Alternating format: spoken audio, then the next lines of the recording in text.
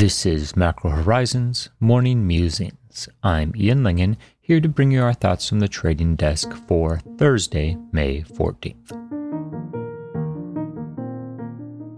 Welcome to BMO COVID-19 Insights. Visit bmocm.com/COVID-19 for more up-to-the-minute insights. The views expressed here are those of the participants and not those of BMO Capital Markets, its affiliates, or subsidiaries. It's been an exciting week thus far in the Treasury market. We saw the relatively successful takedown of both the 10 and 30-year auctions, record sizes, which is pretty telling given that we've since seen the Treasury market flatten with the long end outperforming since the takedown. If we look at the 10-year sector, 10-year yields this morning are at roughly 61 basis points. This conforms well with our broader range trading thesis, and we continue to monitor the 54 to 78 basis point range in 10s. The long bond is now closer to 125 than it is to 135, and that speaks to the demand for duration. One of our assumptions this week was that given the attractiveness for Japanese investors to buy treasuries and hedge them back into local currency, that we would see strong auction demand, particularly in the 10-year sector. We did see that, and while the investor allocations data doesn't come out for a couple weeks, the assumption is that the region has been a buyer. Placeholder Thursday is back, as the relevance of the weekly jobless claims has diminished. In fact, with the exception of a few prints early in the pandemic, investors have been content to ignore the multi-million filers as confirmation of old news. This is precisely the dynamic that we're anticipating as the market awaits Friday's retail sales figures. Given that so much of the domestic economy is a function of consumption, the first glimpse at spending during the COVID-19 lockdowns will be essential for refining expectations for second quarter growth, or rather the magnitude of the contraction. As it presently stands, the Atlanta Fed's GDP Now tracker is pointing to a negative 35% Q2 number. The New York Fed's Nowcast is in a comparable ballpark at negative 31%.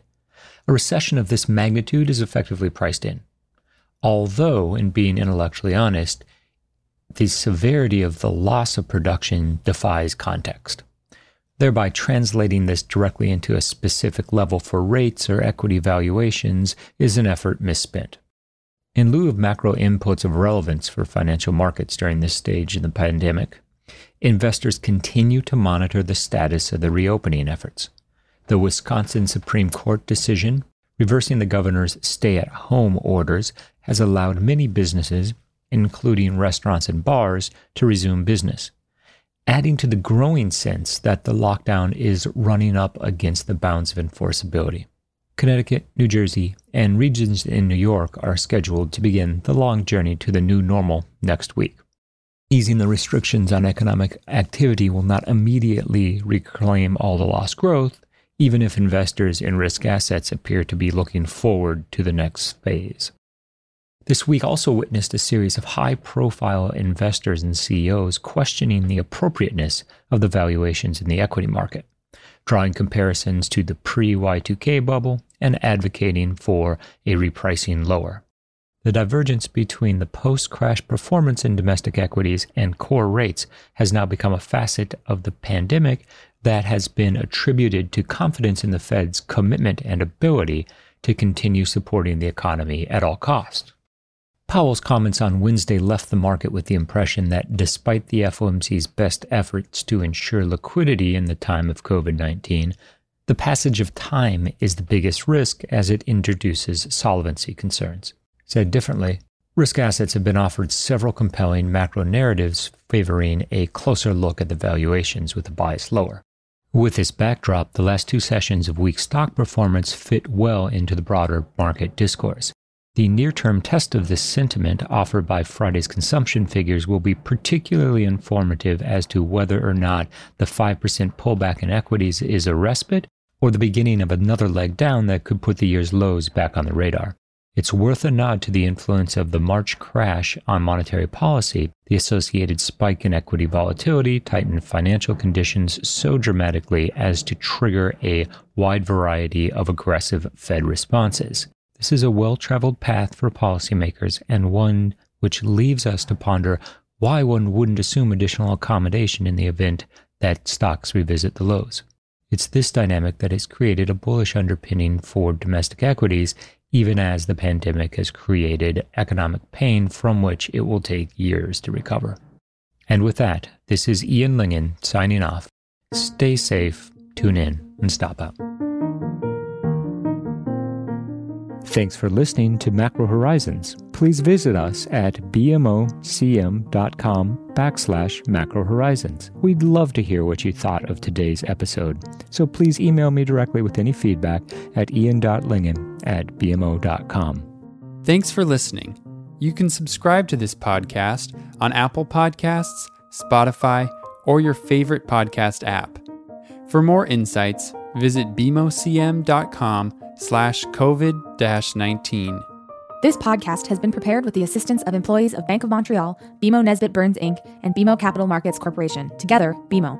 Notwithstanding the foregoing, this podcast should not be construed as an offer or the solicitation of an offer to sell or to buy or subscribe for any particular product or services, including, without limitation, any commodities, securities, or other financial instruments. We are not soliciting any specific action based on this podcast. It is for the general information of our clients. It does not constitute a recommendation or a suggestion that any investment or strategy referenced herein may be suitable for you.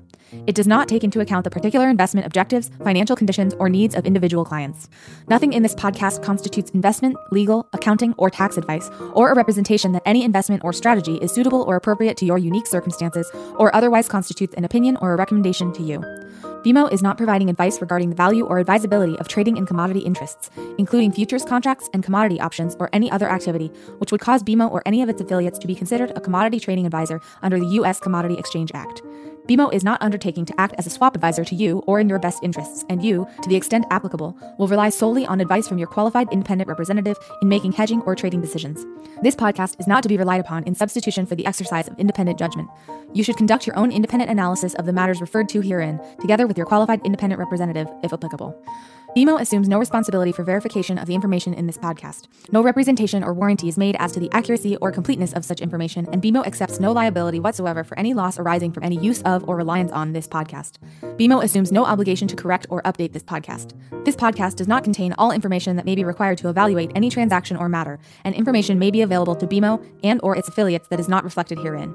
BMO and its affiliates may have positions, long or short, and affect transactions or make markets in securities mentioned herein, or provide advice or loans to, or participate in the underwriting or restructuring of the obligations of issuers and companies mentioned herein. Moreover, BMO's trading desks may have acted on the basis of the information in this podcast. For full legal disclosure, please visit bmocm.com/legal. To access our full disclosures for equity research reports, please visit researchglobalzero.bmocapitalmarkets.com/public-disclosure/.